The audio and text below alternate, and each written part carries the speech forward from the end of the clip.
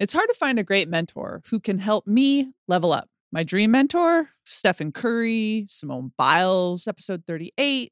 I was really excited that they have a class on Masterclass. With Masterclass, you can learn from the best to become your best. For just $10 a month, an annual membership with Masterclass gets you unlimited access to every instructor. And you can access Masterclass on your phone, computer, or even in audio mode. If you want to improve your physical and mental well-being, or if you want to build stronger relationships with renowned psychotherapist Esther Perel, go to Masterclass. Esther Perel's class has really been helping me build stronger relationships, and my friend Robin Roberts' class is helping me really expand my communication skills on the podcast and also in life. Plus, every new membership comes with a 30-day money-back guarantee. Right now, our listeners get an additional 15% off an annual membership at masterclass.com/hardthings. That's 15% off at masterclass.com/hardthings. Think about how delicately you hold your baby, you dress your baby, and you feed your baby. We do that because they're adorable, of course, but also because their skin is delicate. Know this, there is only one diaper brand that we recommend to give you the gentle protective care your little one needs. And that's Pampers, the #1 pediatrician recommended brand. Their Swaddler's diaper absorbs wetness better versus the leading value brand and provides up to 100% leak-proof skin protection to keep your baby's skin dry, healthy, and beautiful. And when you use Swaddlers in tandem with new Pampers Free and Gentle wipes, you'll keep your baby's skin healthy.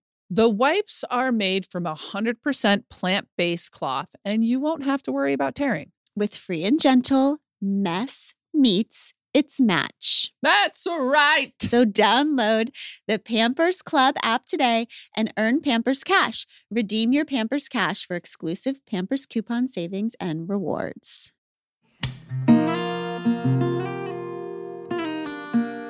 All right, we have here today, you lucky little duckies, episode 169, originally aired on January 17th. This is Good Inside, Dr. Becky Kennedy, Why We Love the Way We Love, Attachment Styles.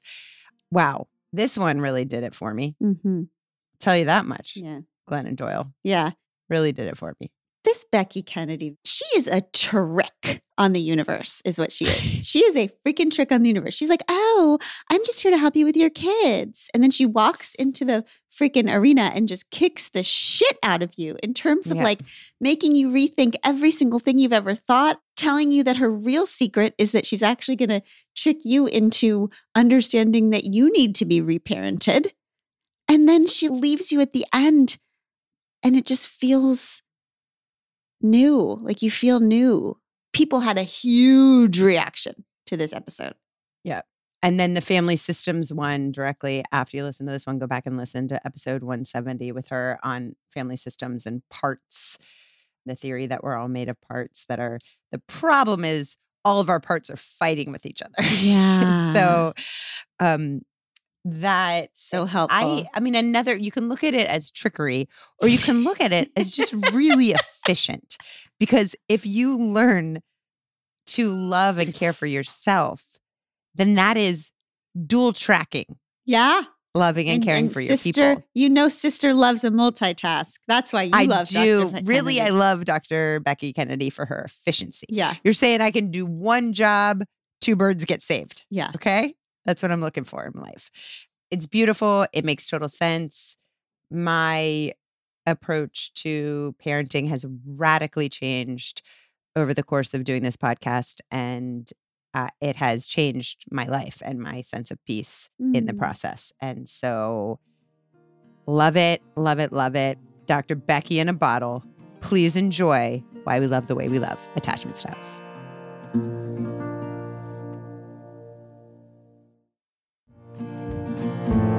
We'll finally find our way back home. Welcome to We Can Do Hard Things. It's so exciting. I know. We're really looking forward to today. So as I mentioned on the previous episodes in the beginning of January, when I was talking about my new journey back into intensive therapy, I was talking about how interesting and confounding life can be when you are actually really passionate about figuring out who you are and why you are the way you are. It feels a little bit like a Scooby-Doo episode where you're the mystery and the detective. Like you're constantly pulling off the hood and it's you. It's me. I'm the problem. It's me. But it's all I want to do is, figure out why I do the things I do and why my people do the things that they do. And I think one of the greatest clues that I have found in this journey is attachment theory. That how we were taught to love as kids and as we grew, really, affects our most intimate relationships that we have even now, and even our relationships with ourselves. As Dr. Becky says, that the adaptations we made in our childhood become the symptoms we display in our adulthood. Oof. But we were just looking out for ourselves. We were just surviving. To help us through this detective game is one of the best people detectives we know, and that is Dr. Becky. Dr. Becky Kennedy is a clinical psychologist, best-selling author, mom of 3, has been named the Millennial Parenting Whisperer by Time Magazine. Dr. Becky is the author of the #1 New York Times bestseller, Good Inside, a guide to becoming the parent you want to be, and founder of the Good Inside membership platform, a hub with Dr. Becky's complete parenting content collection all in one place. Her podcast, Good Inside with Dr. Becky, was one of Apple Podcasts' best shows of 2021. And if you want to know what Dr. Becky means to us in our family and us on this pod squad, you must go back to episodes 130 and 131, in which Dr. Becky explains the world and our lives and fixes everything forever. I have re-listened to those episodes like 5 times each. I know, she really does. Dr. Becky, thank you so much for being back here. I just couldn't be more excited to be here. So always thrilled to talk to the 3 of you.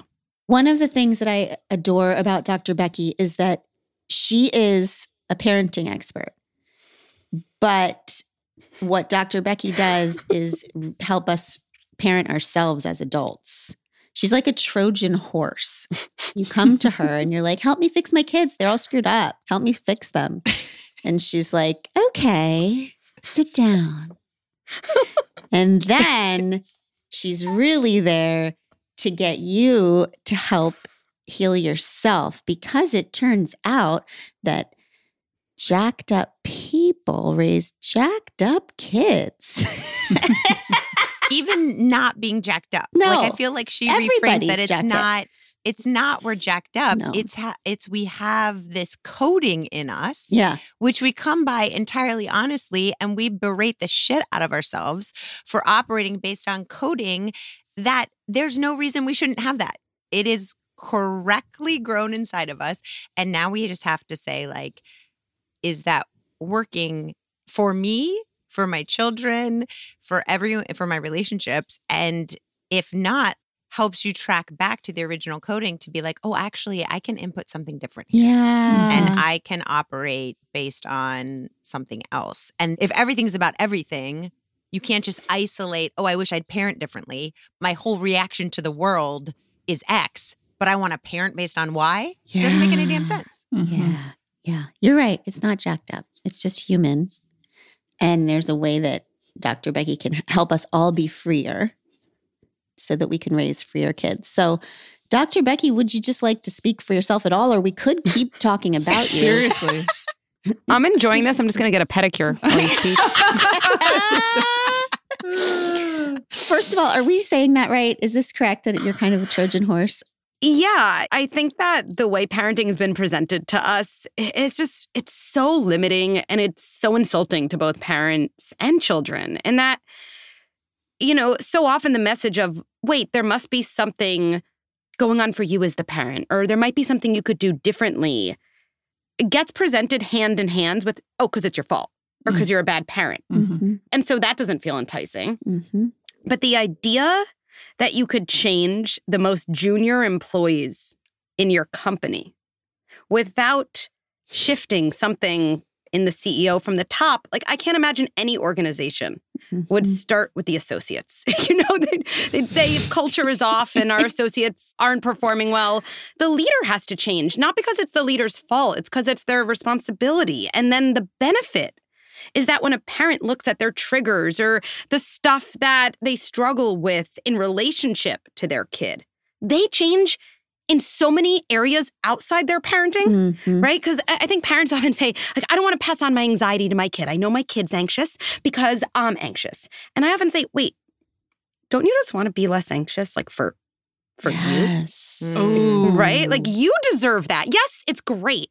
And changing that, and you will change things with your kids, but also it'll just change your day to day. And, so I think my perspective is let's help and empower parents, not because anything's their fault, just because parenting is such an opportunity for us to grow in all the ways we've probably always kind of wanted to grow.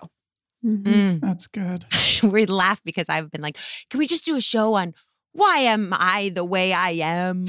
Why do I do what I do? I just really am so freaking curious why the hell I keep doing the same things over and over. And this attachment and internal family systems, all of that feels to me like, oh, that's as close as I've heard to like, why the hell am I the way I am? And you know what?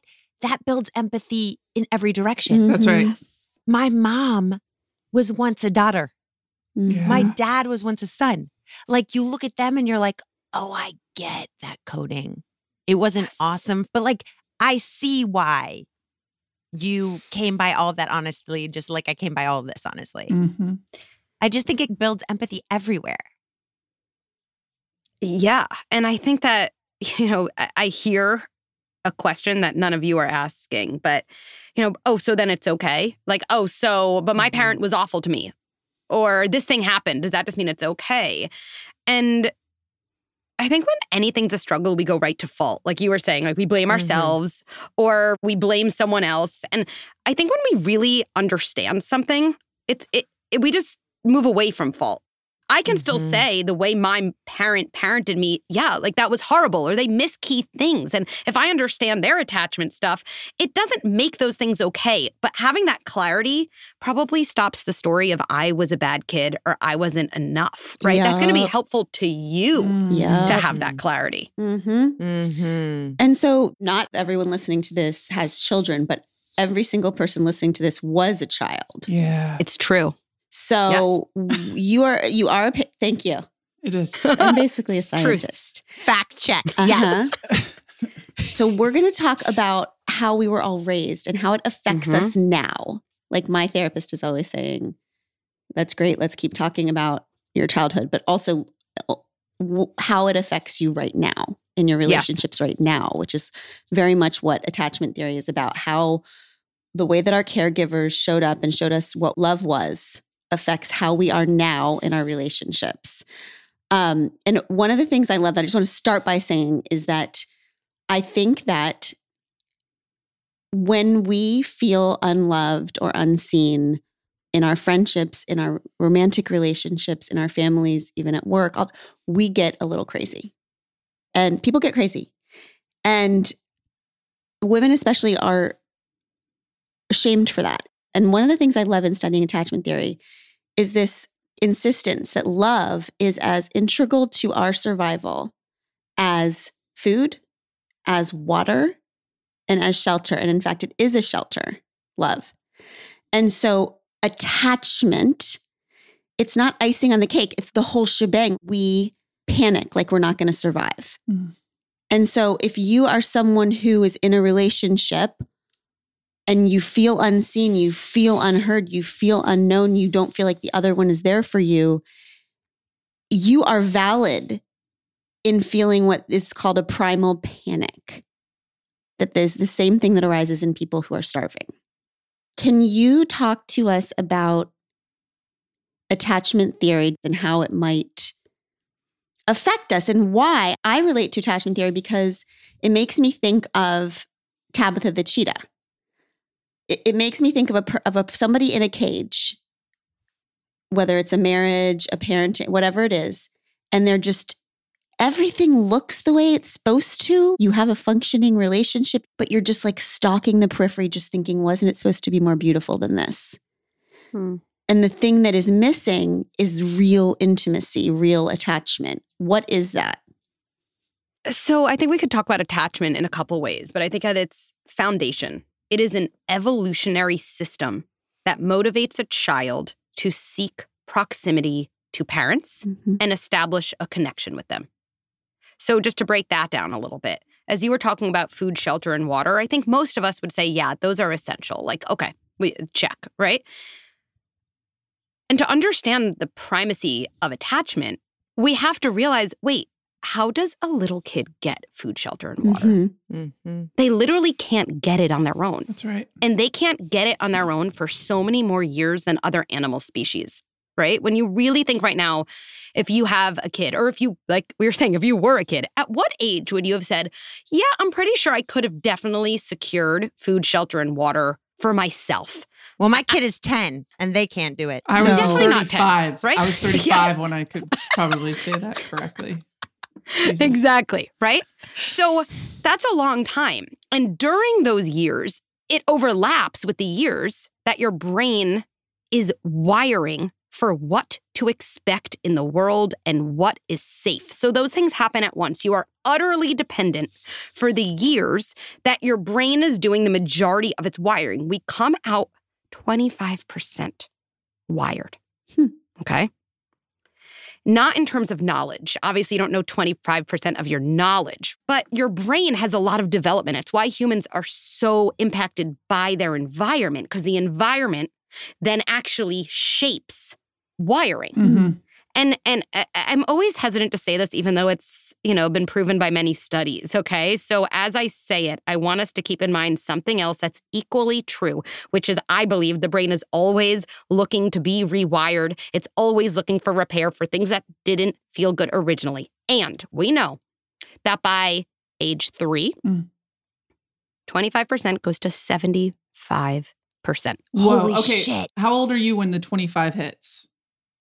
0. You From come the in womb. with Come 25%. in. Okay, got it. And then at 3, you're then fully wired.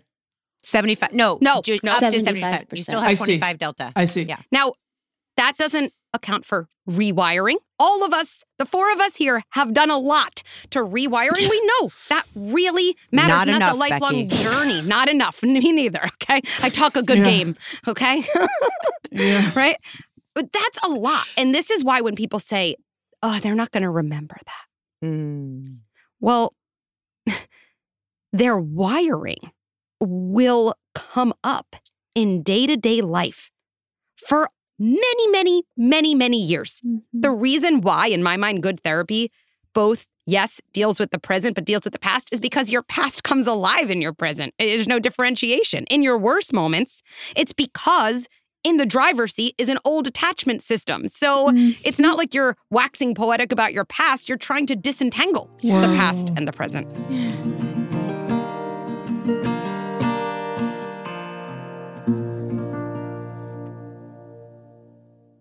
IXL.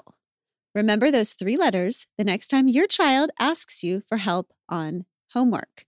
IXL Learning is an online learning community for kids that covers core subjects like math, science, and social studies in a helpful, feedback-driven way. So the fact that we cannot help our children with our homework now, which I actually cannot and stop being able to help them with after 4th grade, has been solved. IXL Learning's advanced algorithm is backed by research, and in studies done in nearly every state across the country, those who use IXL are consistently performing better in school. Plus, their subscription covers pre-K to 12th grade, and that wide range of ages and subjects is one of the many reasons why IXL is used in 95 of the top 100 school districts in the U.S. Make an impact on your child's learning. Get IXL now. And We Can Do Hard Things listeners can get an exclusive 20% off IXL membership when they sign up today at IXL.com/wecan. Visit IXL.com/wecan if you cannot help your child with their homework anymore. And there, get the most effective learning program out there at the best price.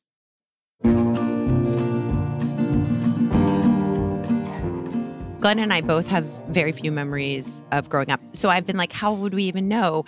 And I love what you say about even if you don't remember anything, essentially your receipts that you do are in your coding. If you're like, well, I can't remember, so how could I know? It's look at your reactions to things. That is how, that is evidence of what you remember. That's right. And linking that to attachment.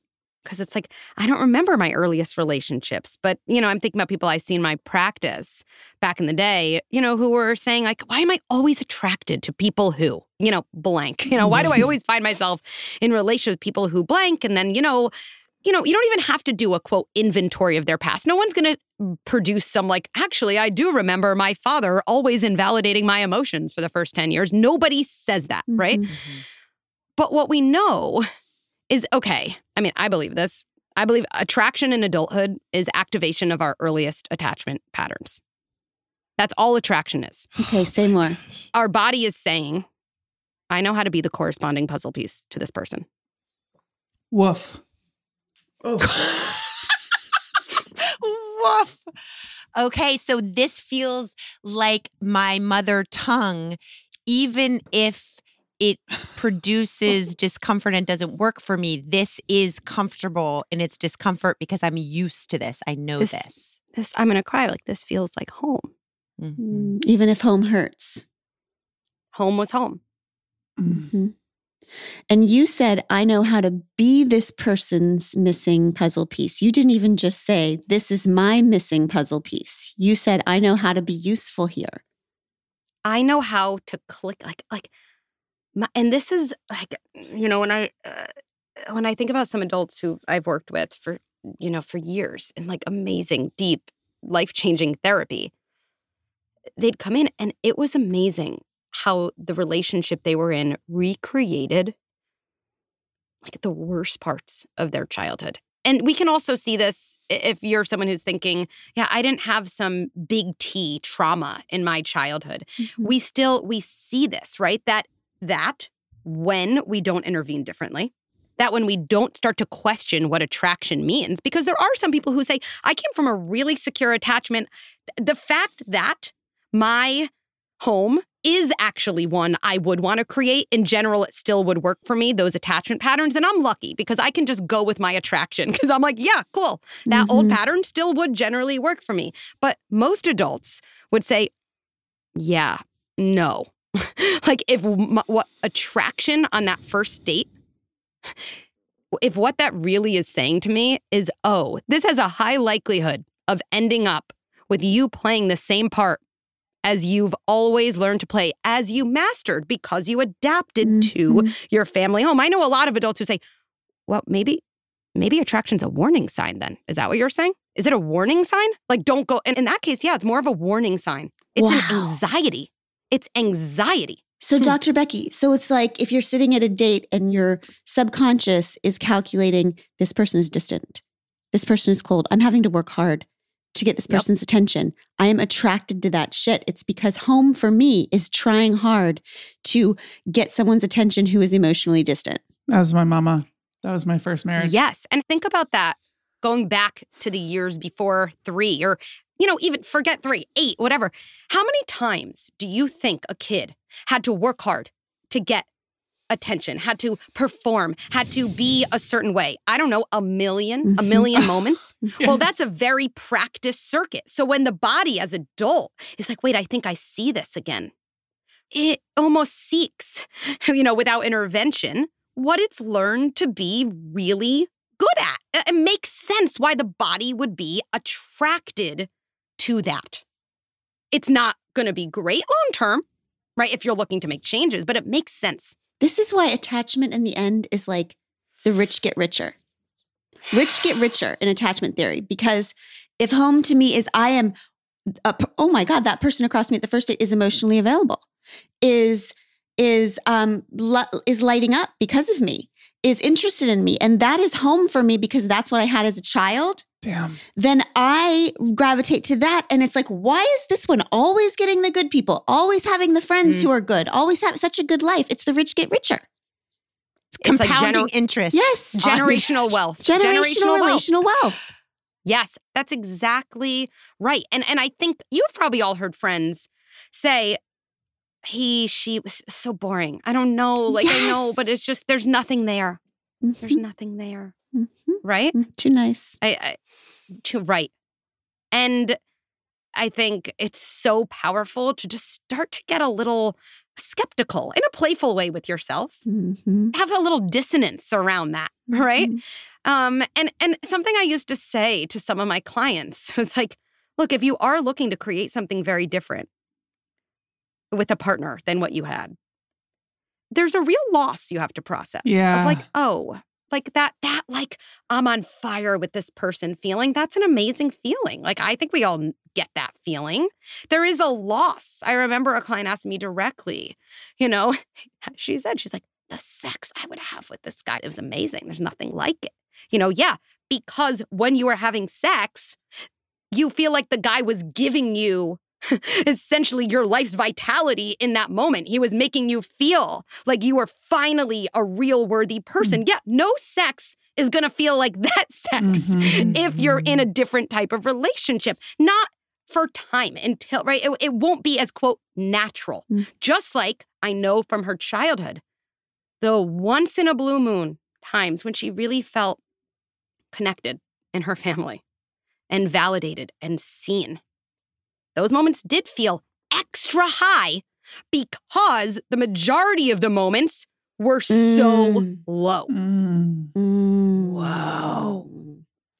This is none of the shit I thought we were going to talk about today. And my mind is actually exploding. Me too. And can I say something that I'll get in trouble for later? This is why every time people talk to me about sexuality or attraction, only in terms of gender, are you attracted to that gender or this gender? I'm like, we have to have a bigger conversation than this. Attraction to this kind of masculinity, not because it's necessarily inherent in you, but because what does that masculinity represent to you about your original family that you were either getting or not getting? Even what's inside gender is what we're attracted to has lots to do with how we were programmed in our family. It's not just about something that is a spectrum of gender. 100%. And sexuality and sex and what that means can't be separated from any other aspect of how you connect to people and relate to people. So ferocious, high-level, intense sex might feel like home to you because you're starved of connection in other parts of the relationship and you're only used to those highs every once in a while, and that's what home feels like to you. Yes. And for anyone who's like, I have amazing, great, high, ferocious sex, and I actually feel really safe and secure with my partner. Like, you're amazing. No one wants to hear from you. Yeah, there's other podcasts for you, all right? You can do easy things. Right. But when I think about the client I was used to talk about this with, this was someone who was extremely emotionally abusive to her. Like, extremely, like, never available, very gaslighting, very, very verbally abusive. And the moment that always was like the reunion. And think about a kid. Think about the distance and the invalidation or the punishment or the physical abuse. And then think about the moment that kid gets a hug. I don't think my kids getting a hug from me feels as extremely good to them as it would to that kid. Yeah. That's right. So that plays out in our lives.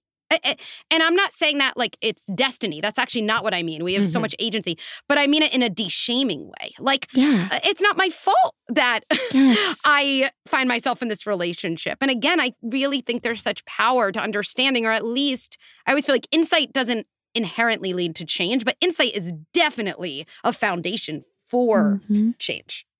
I grew up in a big family, so none of us really got the kind of attention I think that we probably needed from our parents. And I've done a lot of work on that personally. And I sought after relationships, I think was attracted to people who, quote unquote, kept me grounded and were a little aloof at times and a little bit mean. And I thought, that's home to me, right? And so then I met Glennon, like the polar opposite. And I will say that there was probably a little grief inside of me because I think that all along I was trying to win over these people's affection my whole life to somehow prove that I was worthy and good enough. And so when I met Glennon, she was just like, so love all the time and always reminding me like, positivity and love can go further than the opposite. I had to give up on the goal of winning it over. You were like, this is boring as shit. You're just going to love me forever?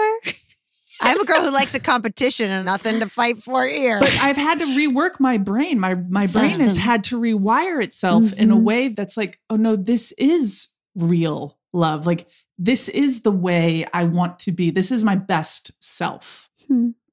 And what I want to double down on there is like, I think even just as an adult saying like, this is what works for me now. This is what's best for me now. Especially if you are an adult who says, yeah, like I really did get through some stuff, whether I remember it in a coherent way or not. Like I know it wasn't so great. There's a kid inside me who figured out how to survive that. Yeah. They literally figured out how to adapt to that and survive and be the version of themselves the majority of the time that their family system needed them to be. That is amazing. And I, in my adulthood, hopefully will never stop acknowledging the importance of that kid in me, the craftiness, right? And then, yes, that kid does need acknowledgement around that loss because she's kind of like, I figured it out. I figured it out for you. And now you're telling me like you don't need me. Like any friend in our group, we'd be like, yeah, they really helped you through a hard time. And then you were like, I don't need you anymore. I'd understand why that friend would be, a little upset. They would need a lot of constant acknowledgement. Yeah. Oh, yeah.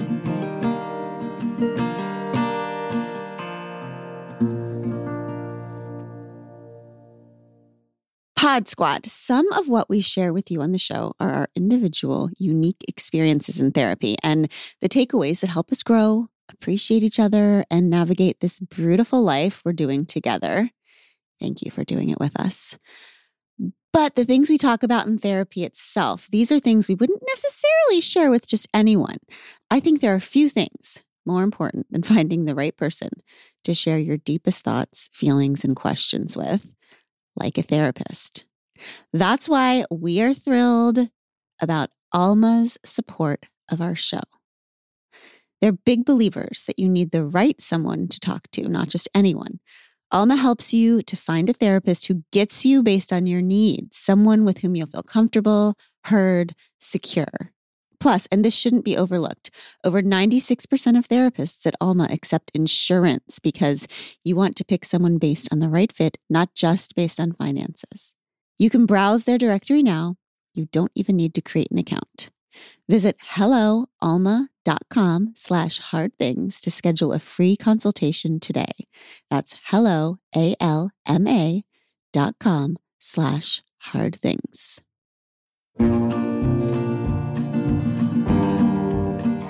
So for the people who are listening right now who are like, this is amazing. Also, what the hell are you talking about? Can we just give a little primer? Yes. So Freud is like, all of our problems are unconscious. And, and then Bowlby comes around and he's like, actually, our problems are relational. They're from actual experiences that we have with humans. That's right. And Bowlby in the 70s, right? Really, attachment theory, it was just such a big wave in psychology. It was so different. It looked really at humans, starting from infancy as relational species. They develop, right? At that point, they didn't know about wiring, right? There wasn't as much focus on biology in our brain. But he said, yeah, there's a relationship. And it's very concrete and actually very visual. This idea that attachment is a system of proximity.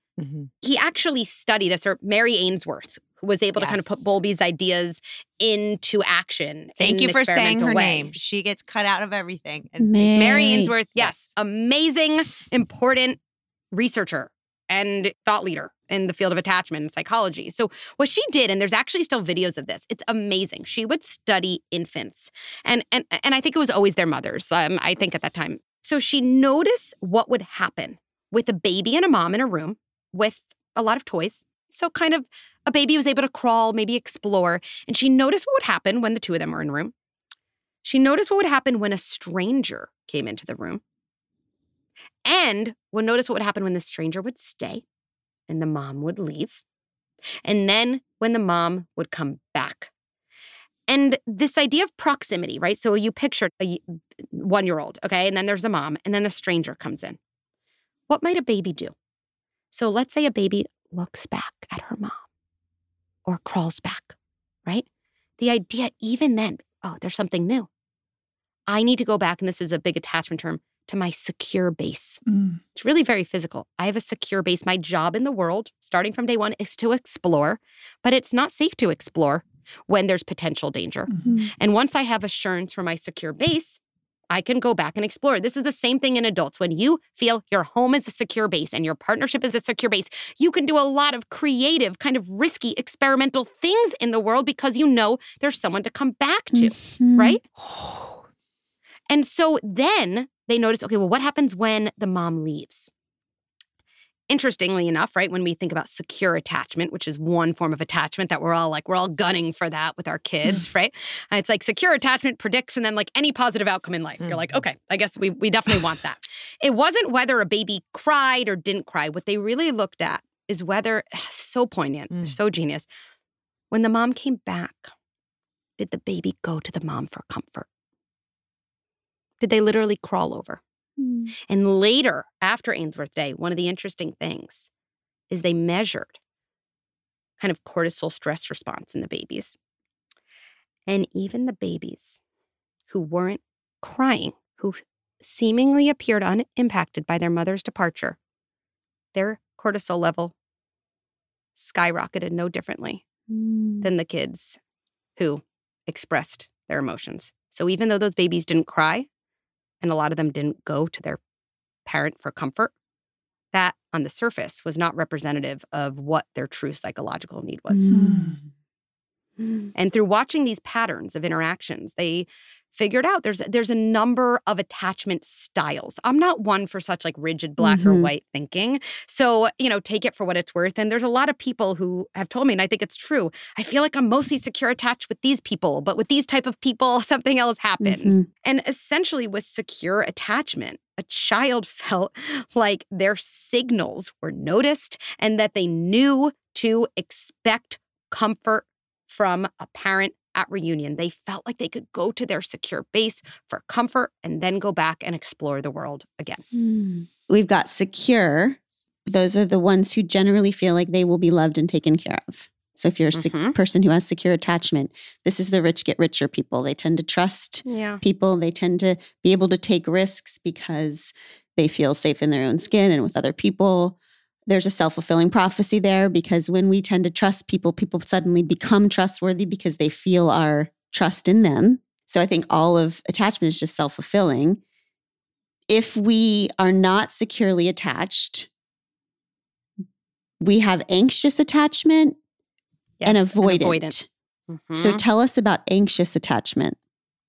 Essentially, anxious attachment, the child doesn't get comforted by the parent's return. It's like they don't trust that they are then safe again. They don't trust the reunion. So they don't feel secure in their base in that way. They really then, what happens over time, they don't feel secure in themselves. So when we think about adulthood, someone who has a more anxious attachment style, they're the ones, they need so much constant reassurance from their partner. This is right when like the person didn't text me back, and it's like I lost any sense of self. I am gone. And so even when it's like, wait, I just texted you 5 minutes ago and I said, I love you, we're fine. 5 minutes later, that has gone. It's a vessel. It is gone.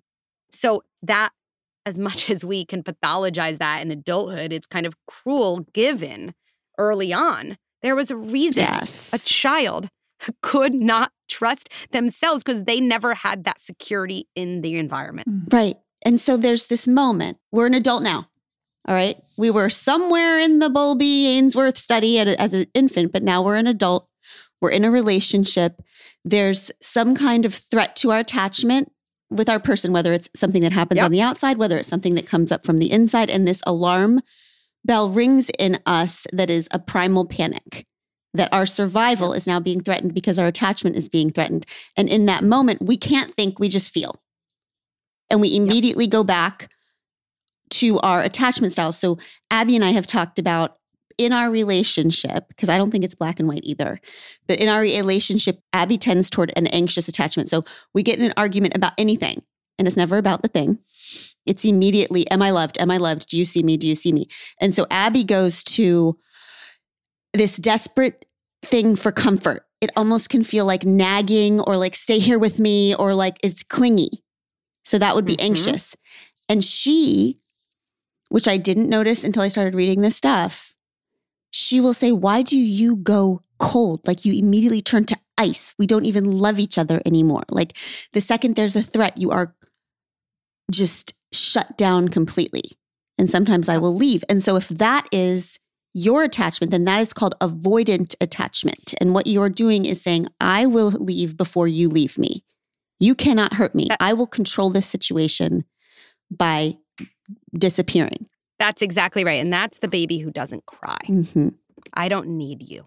I don't need anyone. We know now from these markers that that baby is just distressed, but their defense, which again, people say defensive. Defensive comes from a really adaptive term. Like we all need defenses if we are unguarded, right? And feel unsafe. So that defense was, okay, I shut down. I don't need anyone. Mm-hmm. That is a cold response. And very, very commonly, someone on the more anxious side is familiar. One of the reasons they were on the more anxious side from the beginning is because they probably had, and you were saying this, Abby, exactly, a coldness. There was a coldness to what was there originally. Mm-hmm. That's why that type of child who might have been crying, might have needed some comfort for a million different reasons, never got it. Well, they're still trying. They're still trying. They're still trying. Okay, so if proximity equals survival, in order for me to survive, I need to get myself in a position where closeness to this person is tolerated by them.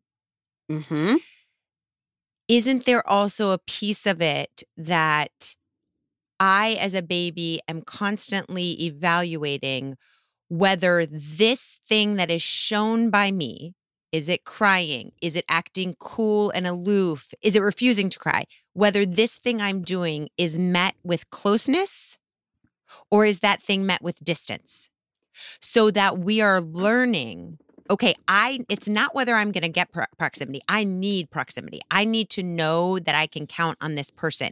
So I am learning very quickly what I'm allowed to show and what I'm not allowed to show to get myself that proximity to survive. Is that right?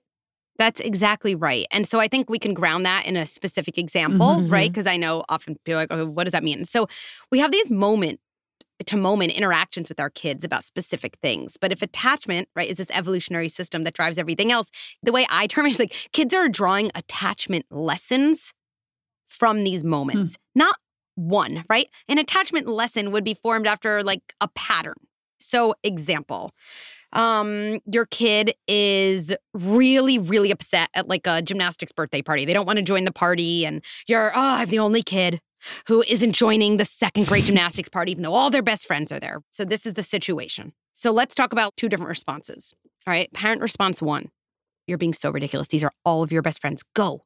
Or maybe even, and I've said these words myself, by the way, you're embarrassing me. You're embarrassing me. Right? How am I going to show I'm a good mom raising a 100%. well-adjusted kid unless you get your Can you ass out imagine? there? I'm Dr. Becky, for God's sakes. Get your ass on the mat.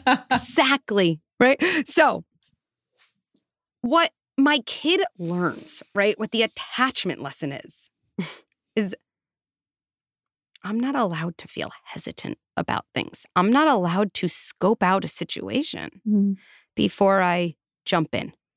Because that's met with, what's another form of distance? Judgment. We all know when you're judging someone, whenever I think about my body motion when I judge someone, I literally move, I move away and then have these like judgy eyes. It's distance. Our body still reacts that way. It's shame. Right? It's shame. It's shame. This part of you is not attachable to me. My kid won't remember anything about the gymnastics birthday party, right? P.S. I know we've talked about this before.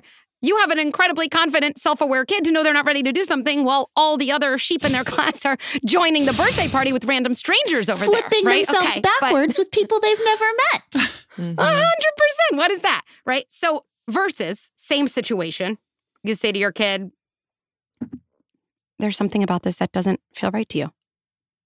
That's okay. I believe you. You can join whenever you're ready. Something like that. What does my kid learn there from an attachment perspective? Because again, the gymnastics party doesn't matter. Is the part of me that can feel hesitant, that isn't sure, that's noticing things and taking in data before I jump in. That part is safe. That part gets closeness. That part gets acceptance, right? So fast forward, I don't know, to, your high school kids at a party. Probably a different type of party than a gymnastics party. And there's a lot of kids they don't know, probably some alcohol, a lot of different things. And, I don't know, a group of their friends are all, who knows what they're doing? They're doing keg stands. They're all going to hook up with people they don't really know. They're doing something. And your kid has a hesitation. I don't know. Okay, well, what's the attachment lesson they've learned around closeness, around distance, around judgment, around what's okay? And those lessons, not from one moment at a birthday party, let me be clear. I'm not saying how you intervene at the second grade birthday party predicts directly, but if this is a pattern, then those attachment lessons play out. It might even play out in when someone says to them, hey, you're making such a big deal out of this. You know everyone here. Come on. Their body's going to say, oh, I know what to do. I know what's expected of me. I know what's allowed. And then we say, why did you do that? You should have known that was wrong. I don't care what your friends are doing. Why don't you think for yourself, right? And a kid's not going to say, well, I've kind of, formed attachment around this, so I don't know what you expect of me, mom or dad, They're definitely not going to say that.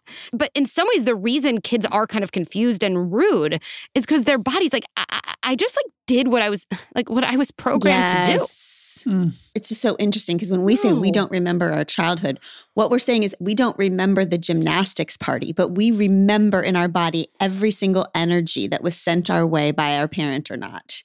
We do remember that. Yes. And the reason we'd remember the gymnastics party and actually be able to not repeat those patterns is if we had things that most of us, I think, no, we didn't have. Hey, you know what I'm thinking about? There were times that you didn't want to join things. And I think I used to say things like, come on, stop making such a big deal. And that probably led you to not trust your instincts. That was always a me thing and not a you thing. And I know it won't change everything right now, but I want to tell you, of course you're allowed to take your time. Only you know when you're ready. Anyone listening to this is like, oh, I've done stuff like that. A few of those moments of repair, and let's start looking out for other times you might not be ready. Let's start bringing back that signal and making it safe for it to be louder to you. That really matters. That is the most hopeful, powerful thing about the whole study for me, because each one of those mothers in that study was leaving the room. It wasn't whether they were not going to leave the room. The whole shebang, the entire study revolved around what happened when the mother came back in the room. Yes. So it's not, are we going to fuck up at the birthday party? It's what is going to happen when we come back in the room. And that is the moment of repair. Also, there were studies done that showed that if you were too perfect, the Good Enough Parent study, if you're aligned with your kid 100% of the time, which by the way is impossible, it's worse for your kid because they learn to expect that love looks like perfection, which is a fucking joke they'll never be able to replicate. But if you are misaligned 70% of the time, if you are misaligned 70% of the time with your kid, but you are coming back and repairing what they learn that love looks like, is you're with imperfect people who are going to screw up. And what you should learn to expect of people that love you is that when they screw up, they're going to come to you and say, hey, that felt bad. That was about me. That wasn't about you. And that's in friendship and in relationships too. This is not just about parenting. This is missing each other in relationship, in romantic, in friendship, at work. We're always going to miss each other, but what happens next? So Dr. Becky, what do you have to say to us about repair? If we're just starting today with all this. Repair is everything. It's without a doubt. I feel like I have a hard time answering questions without having some nuance. But if someone's like, well, what's the most important parenting strategy? I feel like there's no nuance. It's repair, done. Next question. It is the most important thing. And repair, it allows us to go back to the original memory in the body. I always feel like if you picture a circuit and that wiring. I always picture it as a marble run. I don't know why. That's just how my brain imagines it. It's like I go back to the parts that didn't feel good. And I actually start to reshape them by surrounding those moments that didn't feel good with moments that do feel good. And I think thinking about memory also as events, and then all the other times you've remembered those events, right? That's why therapy is like so powerful. It's like you don't change the events, but if memory is in part the event and every other time you remember it, well, if every other time you kind of remember it, it feels safer and more understanding. And right then the memory, of course, changes its impact and the way it even lives in your body. That's so powerful for parents to know. Oh, I can change memory? Like that's pretty magical. Yeah. That's pretty and cool. We do the opposite. We're like, maybe they won't remember that. Like, let's just skip over that. But or we're not going to bring it up revisiting because it was so upsetting to them. I don't want to upset them. As opposed to we're going to bring it up and we're going to attach muscle memory around it. That's going to include me hugging you when we talk about it. That's including me saying it's me. It's not you. You never make me do anything. It was my thing. That's exactly right. And like, that's what, when parents say, but what if they don't bring it up? My kid doesn't bring this up. Would you bring it up? I'm like, oh my goodness, I would. Yes, I'm not going to miss that opportunity. I could go into a chapter of their life from the past and rewrite the ending. Why would I not do that? That's amazing. I'm not going to wait for them to open up that chapter. I know it happened. Their body knows it happened. I have the words. They don't have the words because they can't understand it coherently if I'm not the one giving coherence to that moment. And so, yes, this is this amazing power, responsibility, opportunity we have. And we have it also with ourselves in our own day-to-day, in our own childhood. Because I know there's probably people listening who are like, my own parents, like they're never going to do this. And they might not. Like they might not. Like I'm a pragmatist. It's true. If you think that they really might not, maybe they're listening to this. Maybe you'll get a call, but maybe they're not. And my guess is everyone listening to this, though, is old enough that there's a differentiation between your age now and your age when some really, really hard things happened that weren't your fault, but might have been stored as your fault in your body. And you really can go back, like in a way. You can, as the adult today, talk to that part of you, that kid in you. And it can be really powerful how impactful that really can be.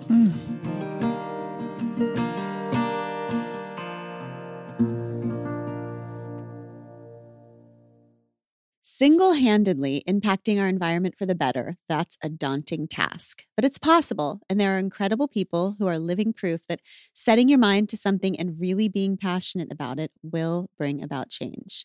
The Goldman Environmental Prize is the world's foremost award honoring grassroots environmental activists.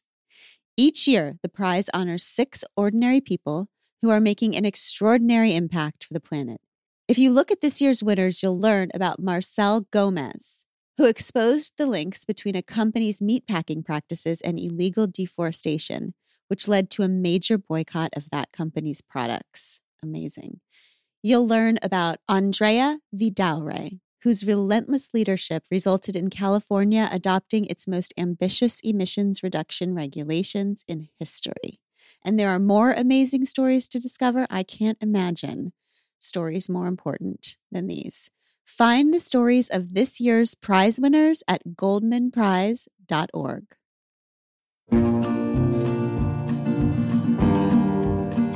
Okay, so the thing happened where we talked to Dr. Becky, and then I feel like we've been talking for 5 seconds. But can we hear from Chelsea right now?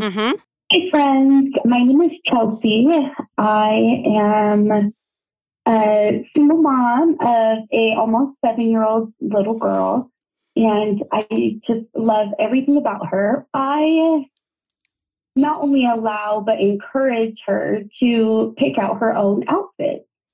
And I mean, the girl is very fashionable. Like she just gets wild. We're talking all tie-dye one day, all cheetah the next day, and overalls over shorts, over pants, with skirts, and she'll go to school like that. And I love it, and we have so much fun, her just doing her thing. I also encourage her to do her hair, but I don't make her do her hair how I want it to be. about how she wants to look. And before she goes to school, I ask her if she feels cool. And if the answer is yes, then we're good to go. My issue is I recently had a family member say they feel I am setting her up for failure by allowing her to do this. They think that students and other people will devalue her based on her style and start to really look down on her and judge her. And they're saying this with kindness, even though it really pissed me the fuck off. But I like to think this person is coming from a good place. And I want to know your thoughts. Should I teach my daughter what matching clothes is and encourage her to have some type of guideline with her style? Or should I just follow my heart and encourage her to follow hers? I mean, Chelsea, when can we have coffee? Because you sound amazing and your daughter sounds amazing. Oh my goodness. What I think you're doing, Chelsea, from an attachment lens is something really profound and it's long-term. You're actually protecting her from ever feeling devalued based on her style or what people have to think about her. That's what you're doing. Because what you're saying to her is you seem to know who you are and you seem to know how you want to show up in the world. I don't know anything more valuable than instilling that in our kids. And yeah, there might be people in childhood down the line who, don't like that or disagree. Kids, comments, right? But what you're saying to your daughter is this way of getting to know yourself and figuring out who you are and your individuality, that brings closeness and safety and love and acceptance. And so fast forward, I don't know, to her being 20, 40, however old she is, and she expresses who she is. She lives her life in a way that feels right to her, which might include her clothes, or at that point in life, who knows? Maybe it's the job she picks or where she wants to live in the world. You have set her up to feel empowered to do that and to surround herself with the type of people who love that about her. This brings up a big question. So if, for example, Chelsea's daughter is getting the feedback from her that this part of her is lovable and brings closeness with her authenticity to herself and what she exclusively views as cool for her. Great, Mark Simley, great feedback. She goes to school and out in the world and she receives from 100 people the opposite of that.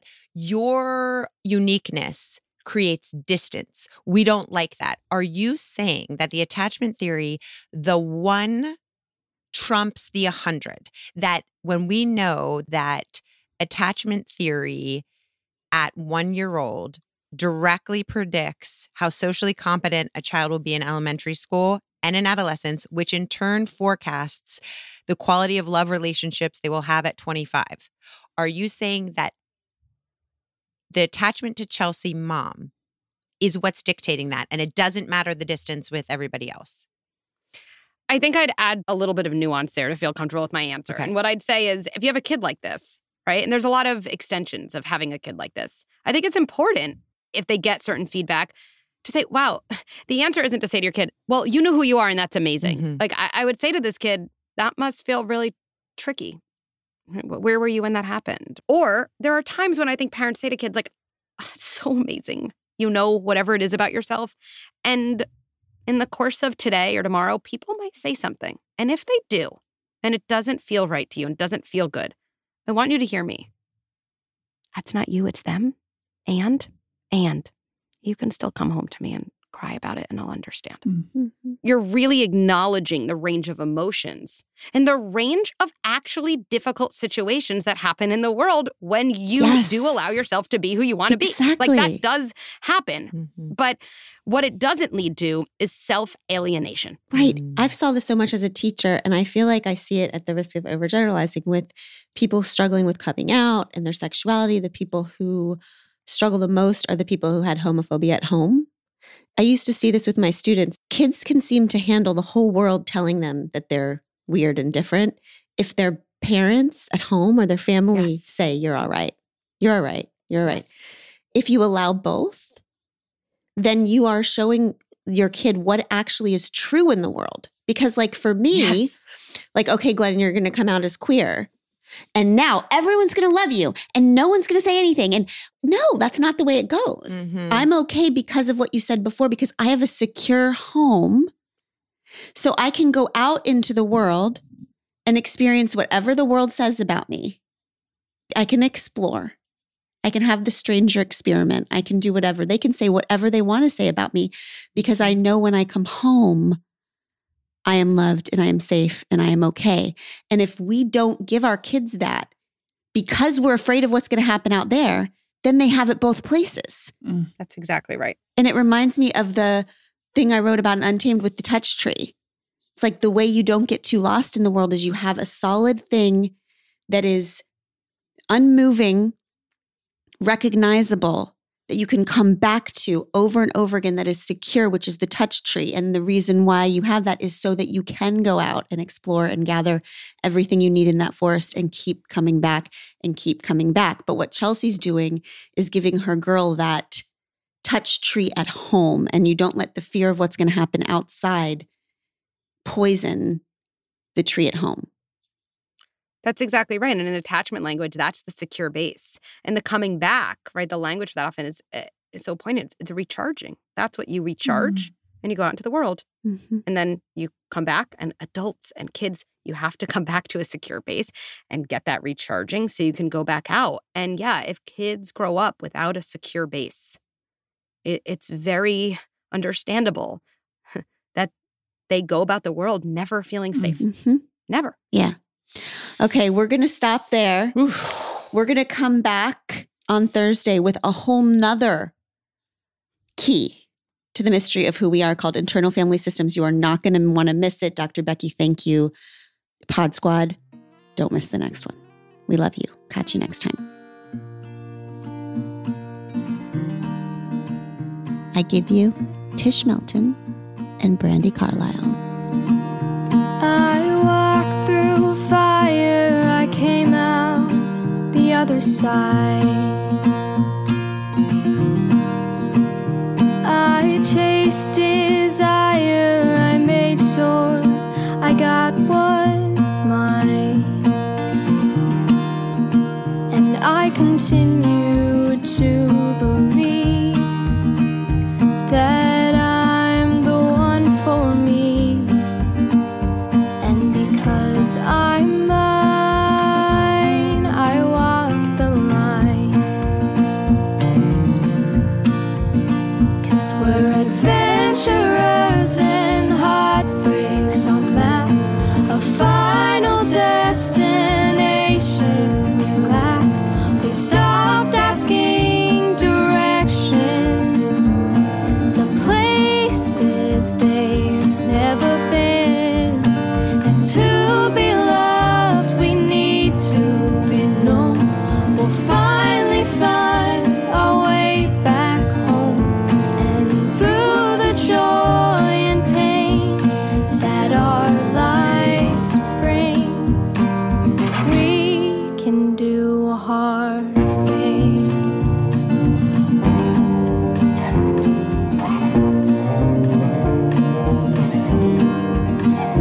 I hit rock bottom, it felt like a brand new start. I'm not the problem, sometimes things fall apart. And I continue to believe the best people are free. And it took some time, but I'm finally fine. 'Cause we're adventurers and heartbreaks on map, a final destination we lack. We've stopped asking directions to places they've never been. And to be loved, we need to be known.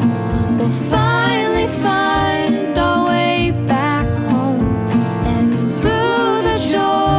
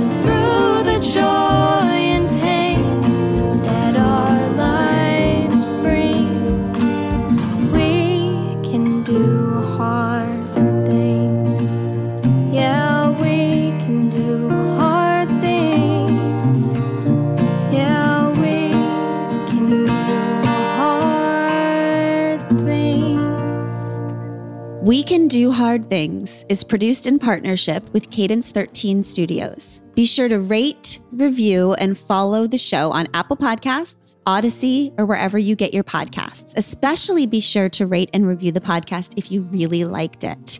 If you didn't, don't worry about it. It's fine.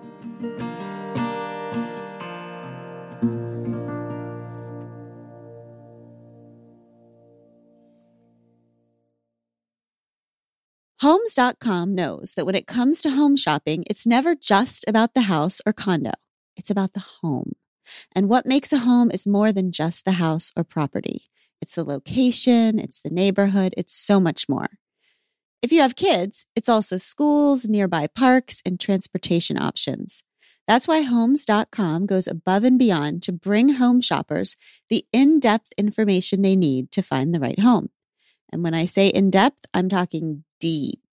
Each listing features comprehensive information about the neighborhood, complete with a video guide. They also have details about local schools with state rankings and student-to-teacher ratios. They even have an agent directory with the sales history of each agent. So when it comes to finding a home, not just a house, this is everything you need to know, all in one place. Homes.com. We've done your homework.